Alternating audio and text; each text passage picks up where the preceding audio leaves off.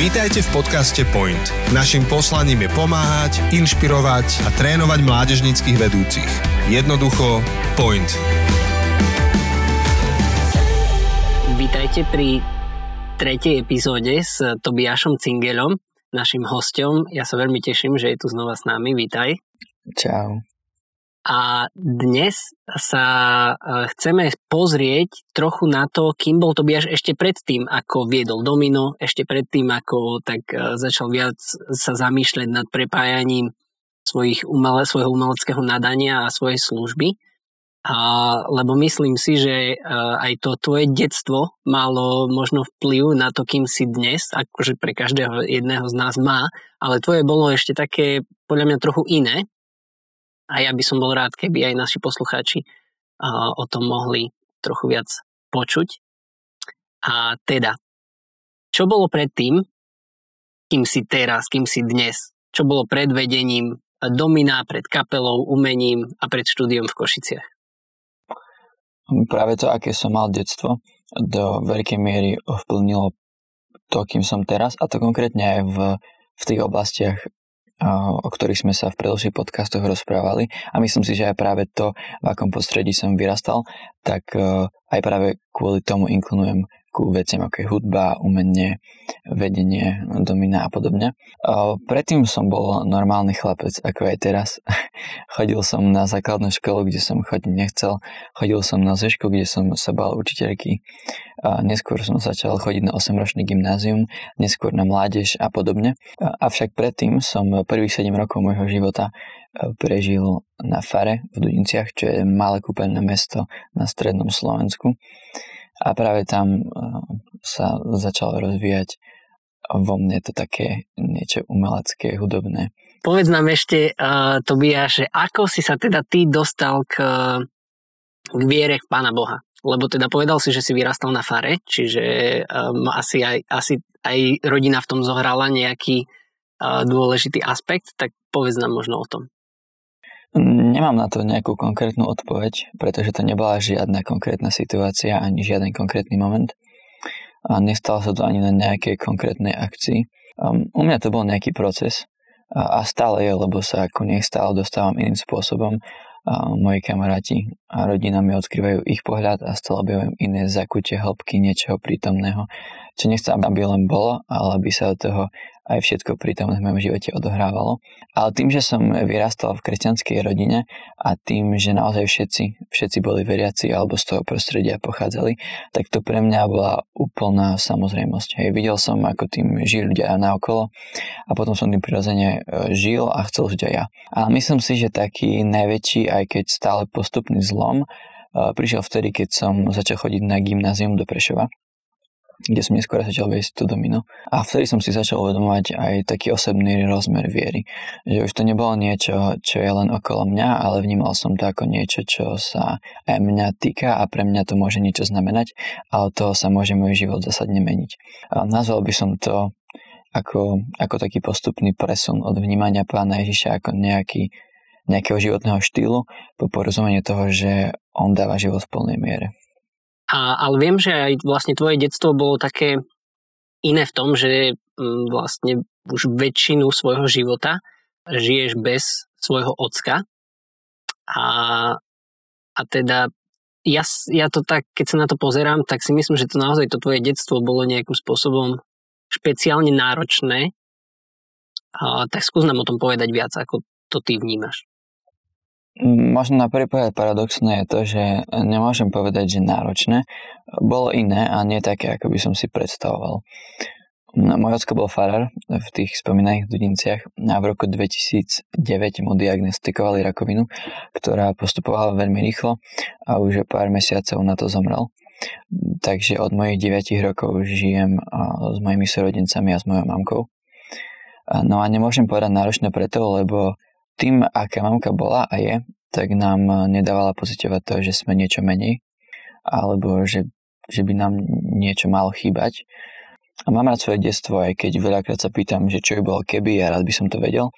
Ale tým, že to u nás doma nebola nikdy nejaká tabu téma, tým, že nám o ňom mamka stále hovorila, tým, že sme sa vedeli a stále vieme a prispomínať na neho zasmiať a tým, akým silným človekom je pre mňa ona, tak týmto je niečo, čo som dokázal a myslím si, že aj moji súrodenci pomerne zdravo už v mladom veku prijať.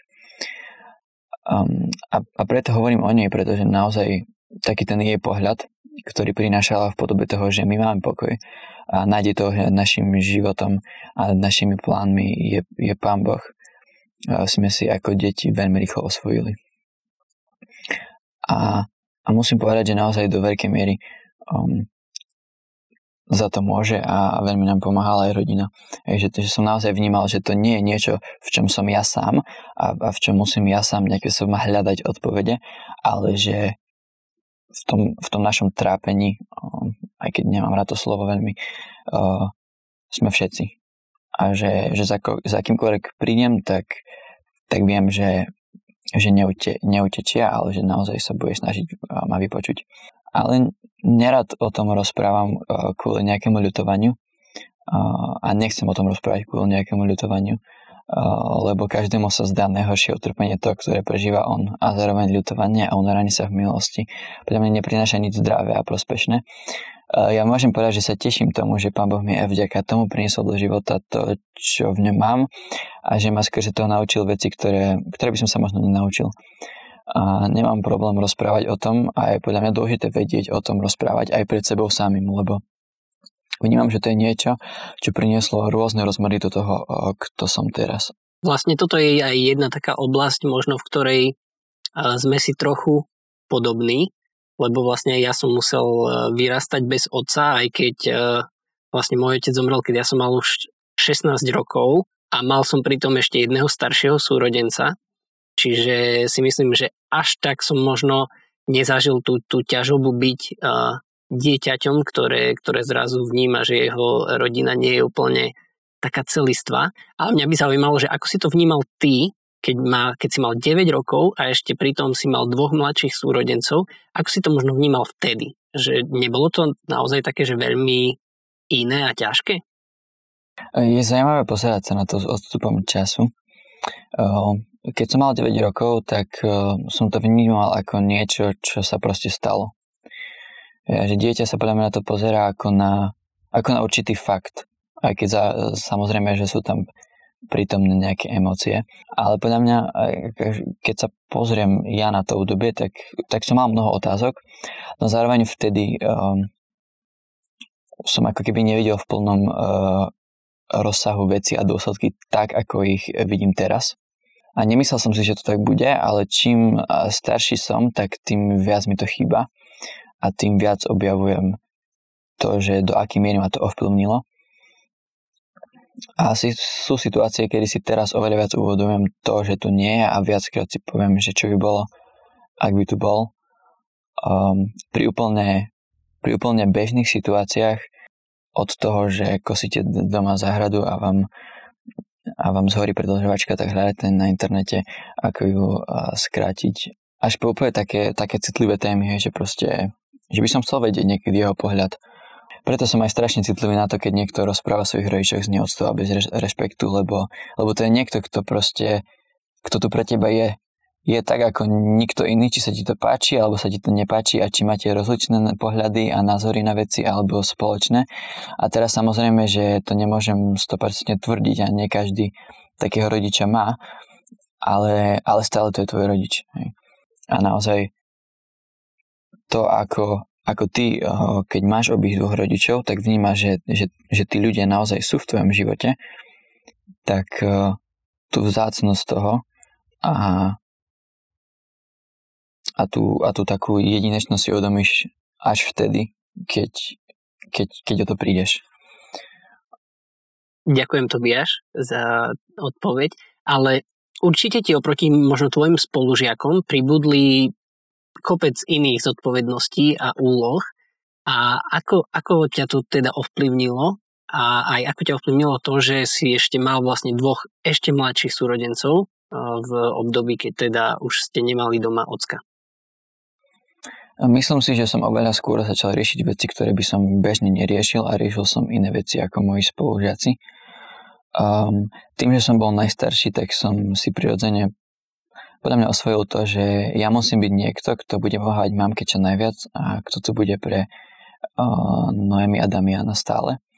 A možno to bolo aj tým, že mi to mnoho ľudí hovorilo, že no a teraz musíš mamke pomáhať a podobne, ale vnímal som, že to je niečo, čo je takou mojou úlohou a že naozaj nikto iný tu nie je. Takže moje 9-ročné ja si povedal, že najviac, čo môžem spraviť, je byť tu najlepšie, ako viem pre moju rodinu. A stále sú pre mňa súrodenci, ale mám s nimi strašne špeciálny vzťah aj kvôli tomu a vďaka tomu v tom, že nejako prirodzene ich chcem ochraňovať a starať sa o nich najlepšie, ako viem. Aj napríklad tým, že viem, že čo to znamená vyrastať bez ocka a čo to znamená, že niektoré veci sa nenaučíš prirodzene, lebo to nemáš na kom vidieť, tak sa snažím učiť môjho brata to, čo som sa naučil ja. To znamená, že veľa spolu robíme v záhrade, veci okolo domu a snažím sa s ním veľa rozprávať a podobne. Ale pri Noemi viem, že to je pre dievča ťažké, lebo ocko je niekto, teda mal by byť niekto, alebo aspoň ten náš ku nám taký bol a ku Noemi taký bol, kto dáva svojej dcere pocítiť, že je jeho, že je špeciálna a že ju ochráni, tak sa snažím a chcem, aby sa cítila špeciálne a tak, že môže ku mne prísť s čímkoľvek. Pretože podľa mňa pre dievča je strašne dôležité to, že má otca, ktorý v nej vzbudzuje už iba to, že ju pochváli, že aká si dnes pekná, alebo že jej povie, že ty si moja princezna. Ale stále ich musím brať a to si musím pripomínať, lebo to je mojou hlavnou úlohou a nemám ja nahradzovať ocka, alebo hrať sa na ocka, ale že naozaj ja som ich v prvom rade súrodenec a ich brat. A že teda vzťah, ktorý máme, tak nechcem, aby, a teda ten súrodenecký vzťah, nechcem, aby trpel tým, že sa ja snažím nejak umelo nahradzať rolu niekoho, pretože to nie je ani môjim cieľom, ani to preto nerobím, ani myslím si, že to je úplne možné, lebo viem, že častokrát by som tými mojimi dobrými úmyslami robil viac škody ako užitku. No a okrem toho si myslím, že som doskoro riešil veľa vecí a mal som veľa vecí na zodpovednosti. Podľa mňa som svojím spôsobom preskočil také klasické teenage časy, lebo vtedy, keď moji spolužiaci išli von, tak ja som išiel po Damiana a Noemi, lebo mamka bola v práci, musel som doma, napríklad založiť drevo, pokosiť záhradu a podobne, aj keď si nepredstaviť, aké by to bolo ešte bez pomoci od našej rodiny. Ale naozaj si myslím, že v tomto sa dosť zásadne líšilo moje detstvo, aj keď som si to vtedy tak neuvedomoval a vnímal som tak, že OK, proste je to tak. Ale nemyslím si, že ma to ovplyvnilo len v dobrom. Ako takú jednu oblasť, kde vnímam, že ma to ovplyvnilo nie veľmi dobre, je tá, že niekedy si najradšej spravím veci sám. Čo viem, že nie je až tak dobre, lebo ja som sa naučil, že proste ľudia ti pomôžu, ale ty si na tie veci sám, lebo proste ty žiješ v tom dome s tvojou mamkou a niektoré veci proste si musíš spraviť sám. Je ťažké to vysvetliť, ale veľakrát som si sám nevedel rady a proste bolo mi do pláča pri rôznych situáciách, ako som už hovoril. Ale tým, že som musel byť inde, kde boli moji rovesníci, tak ma veľakrát brali dospelí ako rovnocenného a mysleli si, že so mnou tak môžu jednať. A to pre mňa bolo ťažké, lebo prirodzene veľa vecí neviem a chcel som ich vedieť. A pri veľa skúsenostiach som si povedal, že OK, radšej sa potrápim, ako mám počuť, že niečo neviem vysvetliť alebo neviem, ako niečo funguje a podobne. Takže toto je asi takéto negatívne ovplyvnenie. A skúsme teda poradiť našim poslucháčom a mládežníckym vedúcim na Slovensku, že keď teda ja som vedúci na mládeži, ktorý je v situácii, že teda mám niekoho takého na mládeži, kto je tínedžer, možno nemá, prišiel o svojho rodiča a teda ako k nemu môžem pristupovať, možno v čom sa on cíti ináč a keď možno málo kto si to asi vie predstaviť, keď to nezažil a teda ako môžem ja pomôcť takémuto mládežníkovi. Myslím, že najdôležitejšie je to, že by si mu nemal dať pocítiť, že toho rodiča nemá. taká úplne jednoduchá rada je tá, že proste buď normálny, buď prirodzený a citlivý, lebo to je citlivá téma a je dôležité vedieť, že každý človek to prežíva inač. A že každý to spracováva inač, každý to v sebe nesie inač a každého background je iný a každého situácia u neho doma je iná. A najviac, čo mu môžeš dať pocítiť, je prijatie a záujem. Lebo si myslím, že pre takých ľudí to je niečo oveľa vzácnejšie ako pre bežných ľudí, alebo možno to nazvať pre ľudí, ktorí majú... Ktorí to zažívajú doma. Áno, alebo ktorí majú oboch rodičov. A myslím si, že my lídri v tom zohrávame veľkú rolu a ani si to častokrát neuvedomujeme. Lebo aj keď má niekto oboch rodičov a ty si ten, ktorý proste vedie mládež alebo skupinku, chlapcov alebo dievčat, tak si niekto, kto sa môže veľmi rýchlo stať vzorom a niekým, koho chcú nasledovať. Ale podľa mňa mnohonásobne viac to znamená pre ľudí, ktorí nemajú rodiča, alebo v niečom môžeš byť pre toho človeka tým, čo nemá a nevidí doma. Takže to, čo môžeš najviac týmto ľuďom dať, je prijatie, taký záujem a pocit toho, že ti na nich záleží. A možno to znie akože veľmi jednoducho, a takže OK, ale veď to je predsa samozrejmosť, lebo toto mám a chcem robiť bez hľadu na to, aký príbeh má ten človek. Ale pre tých ľudí to je podľa mňa niečo, čo si všímajú a vážia oveľa viac. Preto ty ako líder, alebo niekto proste, kto sa snaží viesť tých ľudí, má veľkú a ťažkú úlohu, lebo ovplyvňuješ ich smerovanie. Hej.